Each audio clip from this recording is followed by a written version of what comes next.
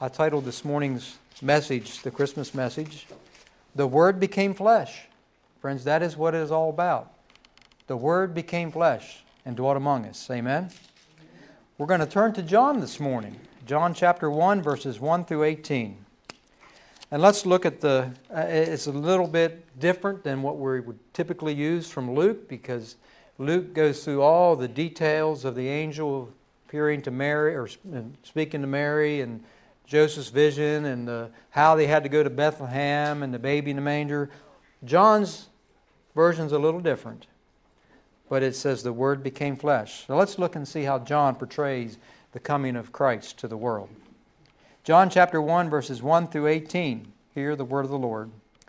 "In the beginning was the Word, and the Word was with God, and the Word was God. He was in the beginning with God, and all things were made through Him, and without Him nothing was made that was made. In Him was life, and the life was the light of men. And the light shines in the darkness, and the darkness did not comprehend it.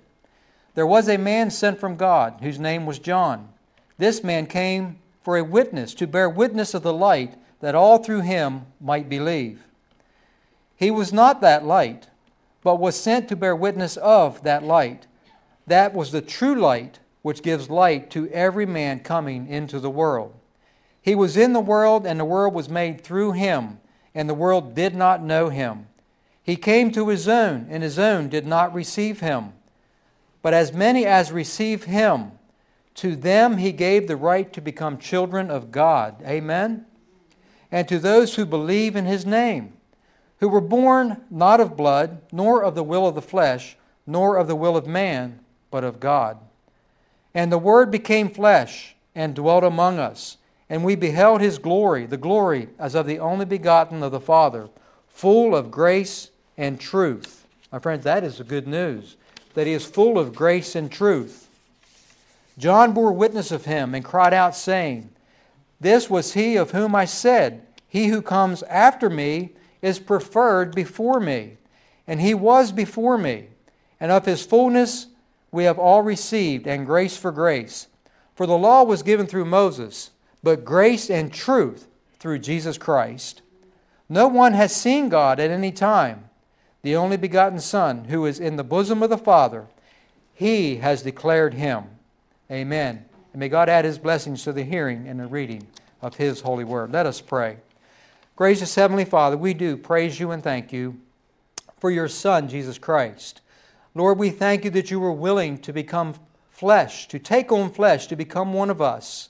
Lord, to do what we could not do on our own. We thank You, Lord, for Your word that declares what You have done for us. And Lord, as I said earlier, we should celebrate every day that You came to earth, that You came to save men from their sins. Lord, we give You thanks and praise. And may Your Spirit be present today, and may Your truth be proclaimed. And Lord, that You would be glorified. In Jesus' name, amen. So I said, I know that Luke's a little bit different, a little bit more detailed.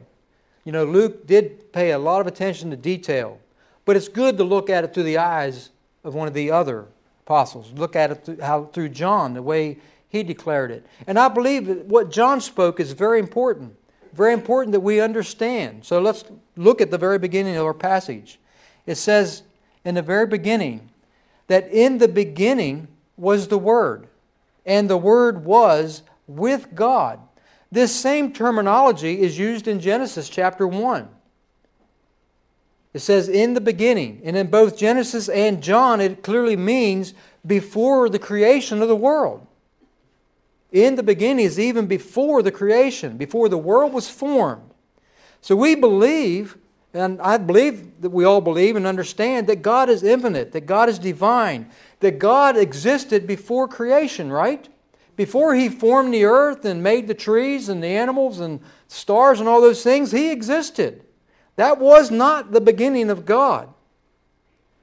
The last part of Nehemiah chapter 9 verse 5 says, "Stand up and praise the Lord your God, for He lives from everlasting to everlasting." Then they prayed, "May Your glorious name be praised. May it be exalted above and blessed and praised. You know, from everlasting to everlasting, having no beginning and no end. He is eternal past, He is present and eternal future. He is the eternal God. And you know, but when we describe everlasting life, you know, how do we define everlasting life? We define it, we think of heaven. We think of the things that we read about and think that we're going to enjoy in heaven. We think of the New Jerusalem, how we'll be able to go in and out of the city. We think of the streets of gold and the trees on each side of the river that comes from the throne. We envision that. We envision days without end, right? We envision life with no end. We envision a life with a glorified body, not these old aching, painful bodies, but we envision a new glorified body in living day after day after day and on and on and on. I think we can a little bit grasp that and wrap our minds around that, can't we? Because we just think, well, we will not die.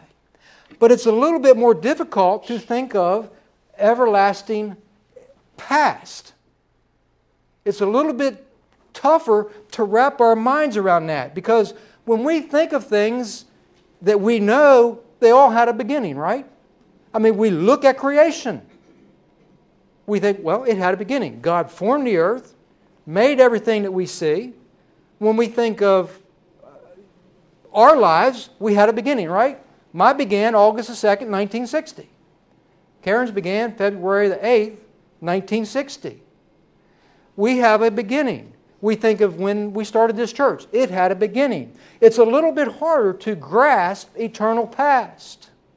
Kids will ask, well, all right, if God made everything, who made God? Well, when did God come into existence? He didn't. He always was. Can you wrap your brain around that? Maybe a little bit, right? I got hands going like this. But we just have to believe by faith that He is eternal past. Eternal, from everlasting to everlasting. No beginning. I cannot give you a better explanation than that. But it's faith, friends. It's by faith that we believe. John's use of the word can make this passage in John a little bit confusing also. But you have to read the entire thing to get the context of it. You know, when we typically think of word, what do we think of? We think of, I'm up here speaking words, aren't I? Right, I'm speaking words. Or it is the words written on a page. It's what we think of when we think of words. But the Strong Concordance defines John's use of word, as used in this passage, as divine expression, that is, of Christ. So the Strong's describes it as Christ. The Word is referring to Jesus. The Word is referring to the Son of God. It says the Word was with God. The Word was God. He was in the beginning with God. And all things were created through Him. He was with God. Bears evidence of the plural. That there were the Father, the Son, I believe even the Holy Spirit. More than one. The King James Version says in verse 2, the same. It says the same was in the beginning with God. The Greek meaning of same is a masculine plural. So Father, Son, in the beginning, from everlasting to everlasting. It's meaning that Christ, the Son of God, existed also before the world was created. It's important that we understand that. He was not a created being. He was and is God. The Word was God. It did not say that He was a God or like a God, but that the Word was God. Do you believe that, friends? That Jesus Christ is God, was God. John's intent here is to show that Christ is not inferior to the Father, but that they are equal. In John chapter 10, verses 28 through 30, it says, and I have given them eternal life, and they shall never perish, neither shall anyone snatch them out of my hand. My Father who has given them to me is greater than all, and no one is able to snatch them out of my Father's hand. I and my Father are one. Jesus says, I and my Father are one. There is always complete unity between the Father, the Son, and the Holy Spirit. One never tries to overpower the other, nor is there ever conflict or division between them. They are always in agreement. Father, Son, and Holy Spirit. You know, that is also something that can be a little difficult for man to understand, since we often struggle to have unity, don't we? I mean, look at our nation today. I have never seen our nation as divided as it appears to be right now. But not even looking at our nation. Look at sometimes how we get along with others. Do we always have 100% unity? We often struggle, don't we? Well, my friends, there's times that we even struggle to have unity within ourselves. Unity with our body, soul, and mind, right? Come on, you know what I'm talking about. There are times when the flesh lusts for something, and our minds, we know that it's not right, we shouldn't do it, but that desire of the flesh drives us to do it anyway. Come on, you've seen the little comic with the little angel sitting on this shoulder and the little devil sitting here, right? The little devil saying, go ahead and do it. Go ahead and it'll feel good, or it'll taste good. There's no harm in it. And the angel saying, come on now, you know better than that. You know what's wrong, right? But oftentimes, we listen to the little devil over here on this shoulder, instead of the little angel on the right shoulder trying to lead you to do the right thing. So sometimes we can't even have unity within ourselves. The Apostle Paul even struggled with that. In Romans 7, 18 and 19, he says, for I know that in me, that is in my flesh, nothing good dwells. For to will is present with me, but how to perform what is good I do not find. For the good that I will to do, I do not do. And the evil that I will not to do, that I practice. Yeah. All right, heads are nodding. Yeah, I've been there, done that, right? To fully understand the significance of what Christ did, we have to know that He did not come into existence when He was born in that manger in Bethlehem. It's important that we know that. But that He existed from the beginning.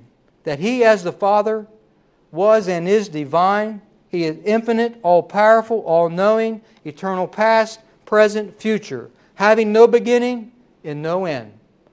That is Jesus. Verse 14 is the revelation of the most gracious and humble act of God. And the Word became flesh and dwelt among us, and we beheld His glory. The glory as of the only begotten of the Father, full of grace and truth. Christmas is not the beginning of the Son of God's existence, but it is beginning of His life in the flesh. Hallelujah. He became one of us. God incarnate, embodied in the flesh, in human form. What an amazing thing. That He chose to be incarnate, chose to become a man. That's why it's important we understand that He was before. Think about how amazing this is. Christ was with His Father in glory. Always was. Friends, how many rich and wealthy people do you think would willingly give up everything they have, give up all their wealth, all their power, all their authority, and become poor? You might find a few. If the Lord calls them and they're faithful, they'll maybe give it up. But most, they're not going to give it up willingly. You know, most people are not poor by their choosing.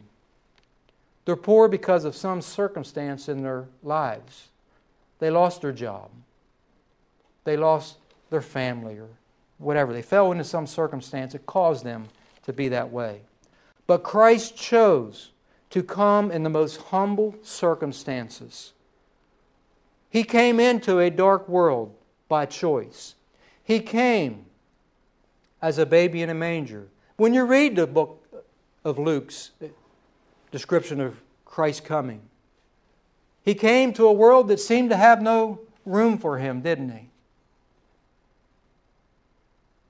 Born in the lowliest of circumstances. You know, we have our nice nativities, but in actuality, it was probably like a cave, dirty, dark, smelly. He came in the most humble of circumstances into this world. He chose to allow himself to become an infant, needing nursed by a mother, needed someone to take care of him. He came to humble people. That's why this event changed the course of history. It was God doing Himself what man could not do. It brought hope where there was no hope. It brought light into a world filled with darkness. Jesus said, I am the light of the world. John 1:4 said, in Him was life, and the life was the light of men. I heard a message the other day, and it was speaking of a painting of Rembrandt. Brian probably has seen it. And I actually Googled it, brought it up, and looked at it. Rembrandt painted his idea or portrait of the Nativity. And when you look at the painting, all the people around the baby in the manger, in the crib, everything around in the background and everything was kind of dark. But the Christ child in the manger, there was light emanating from the manger, from Christ. There wasn't light around shining down upon the baby, but it was light emanating from Christ, from the baby, from the infant. Light, His light, has come into the world to be the light of men, not the other way around. He is the light, my friends, that come into the world. St. Augustine shared this in a sermon. The Word of the Father, by whom all time was created, was made flesh and was born in time for us. He, without whose divine permission no day completes its course, wished to have one day for His human birth. In the bosom of His Father, He exited before all the cycles of ages. Born of an earthly mother, He entered upon the course of the years on this day. The Maker of man became man, that He, ruler of the stars, might be nourished at the breast, that He, the bread, might be hungry, that He, the fountain, might thirst, that He, the light, might sleep, that He, the way, may be wearied by the journey, that He, the truth, might be accused by false witnesses, that He, the judge of the living and the dead, might be brought to trial by a mortal judge, that He, justice, may be condemned by the unjust, that He, discipline, might be scourged with whips, that He, the foundation of the world, might be suspended upon the cross, that courage might be weakened, that security might be wounded, that life might die, to endure these and similar indignities for us, to free us, unworthy creatures. He who existed as a Son of God before all ages, without a beginning, designed to become the Son of Man in these recent years. He did this although He who submitted to such great evils for our sake had done no evil. And although we, who were the recipients of so much good at His hands, had done nothing to merit these benefits. I think the ending is the most important. He who had done nothing deserving of the punishment that He endured, and we who had done nothing to merit the benefits that we receive from Him, the benefits of forgiveness of our sins. Remember last week I talked about why. Why keep the Sabbath? We know there's a lot of whys we could ask concerning Christmas. A lot of whys we could ask about why God would become man. Why would He take on the flesh? Why was it necessary? Why couldn't we just continue to offer the animal sacrifices? Again, we go back to the beginning. Way back to the beginning. After God created man and woman, we know that He placed them in the garden, and He instructed them not to eat of the tree of the knowledge of good and evil, didn't He? One rule. You can eat of all the trees of the garden except this one. Do not eat of the tree of the knowledge of good and evil. And we know they disobeyed. They disobeyed that one rule. You know, when you think about that, again, there they probably had that little devil on their shoulder. Oh, come on, go ahead and eat. It's going to taste so good, and surely you will not die. They listened to the little devil on the left shoulder instead of the right thing. But because of the disobedience, my friends, death and sin entered into the world. That very moment, death and sin did enter into the world. There needed to be a way to demonstrate to man the severity of sin, the consequences that come along with sin, that there is a cost when we rebel against God. So it created that separation, that gulf between God and man. That is why there had to be the shedding of blood to make the coverings to cover their nakedness, right? So with sin comes the shedding of blood. In Leviticus 4:35, it says, "He shall remove all its fat, as the fat of the lamb is removed from the sacrifice of the peace offering. Then the priest shall burn it on the altar, according to the offerings made by fire to the Lord. So the priest shall make atonement for his sin that he has committed, and it shall be forgiven him."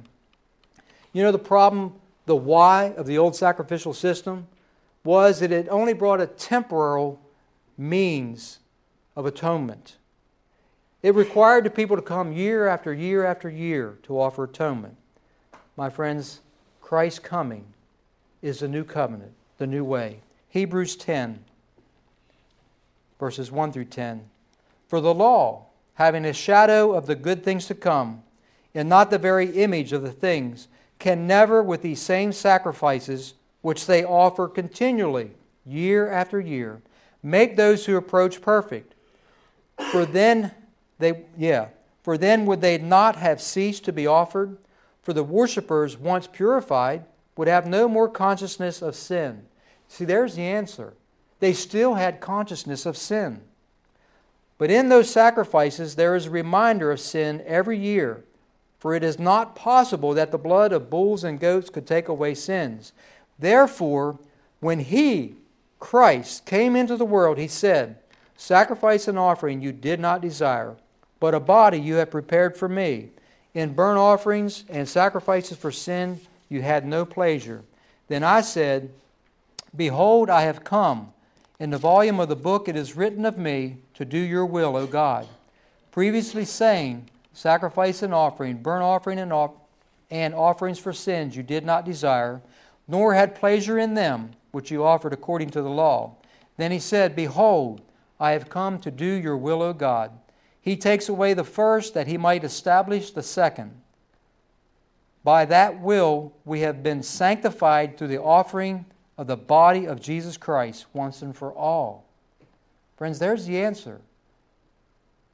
We have been sanctified through the offering of the body of Jesus Christ once and for all. Jesus had to come in the flesh. He needed that body in order to shed His blood for our sins once and for all, to make a way that man could once again come into God, removing that great gulf between God and man. That is why He needed the body, and He came for the sins. You know, there's a parable that Jesus speaks about this separation. It's a parable of the rich man and Lazarus. It's found in Luke chapter 16, verses 19 through 26. It says, "There was a certain rich man who was clothed in purple and fine linen, and he fared sumptuously every day."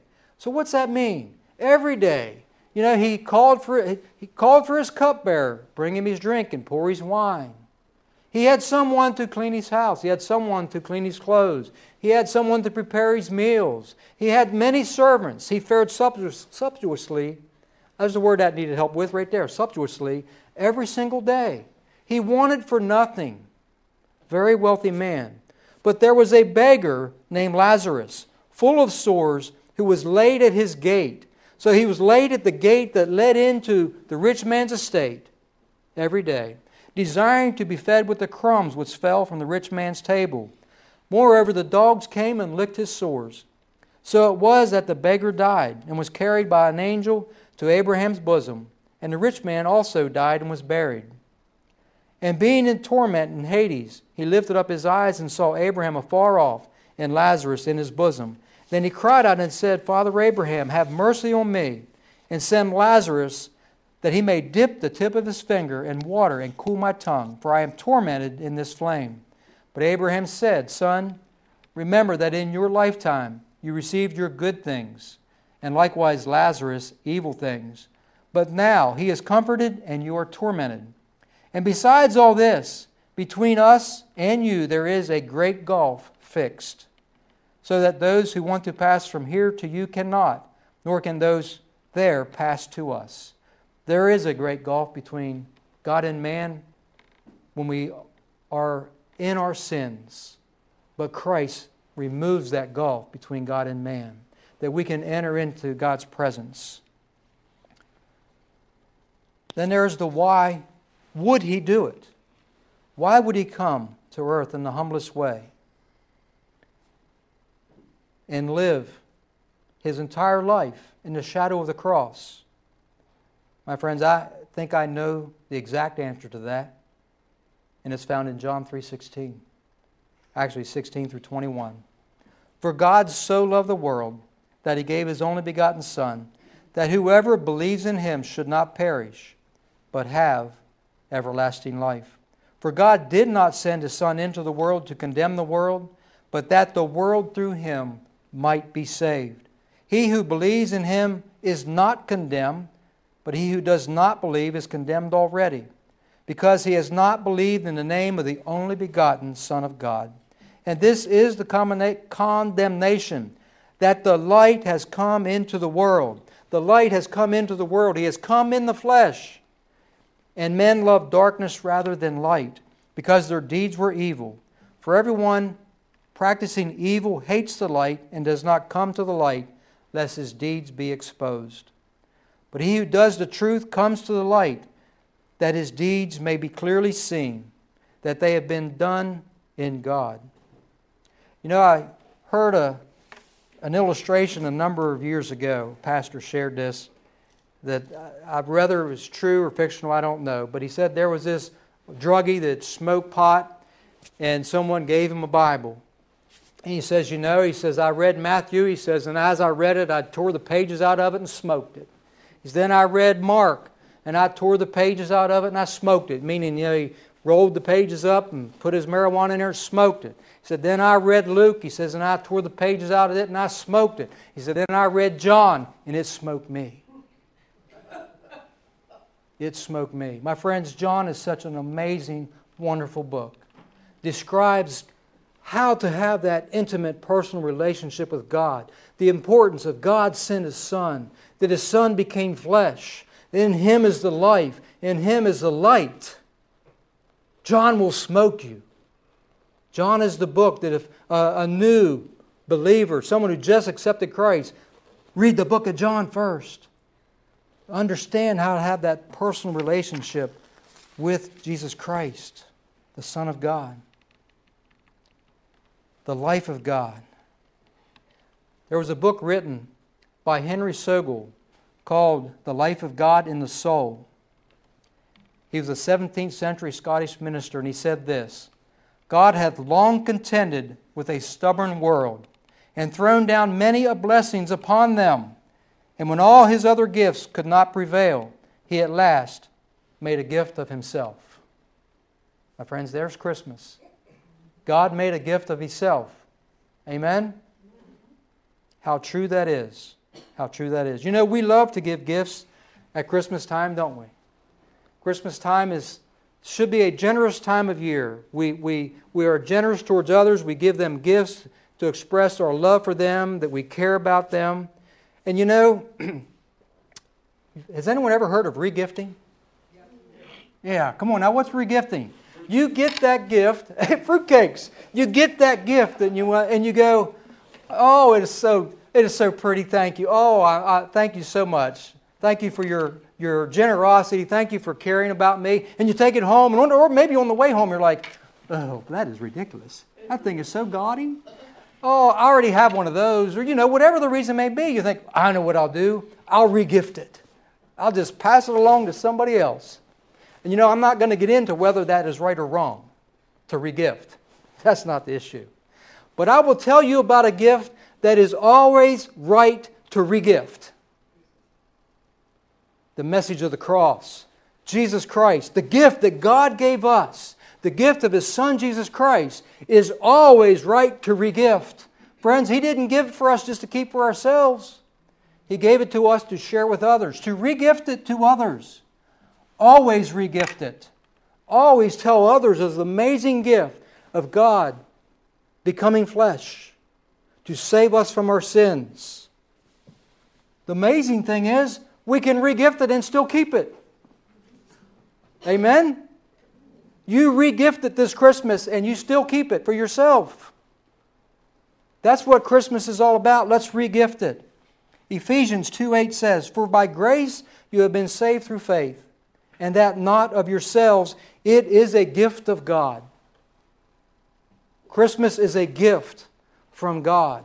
It is Son, Jesus Christ, saying, yes, I will take on flesh. He lived His life on this earth, as I said, in the shadow of the cross. He came to save man from their sins. Why He came? My friends, why did He come? It's one word, please tell me. Love. Love came down on that first Christmas morning, or night, whichever time of day it was. It was night because the shepherds were out in the field. Love came down. Friends, that is Christmas. And please, let's regift that. Let's regift His love this Christmas season. Amen?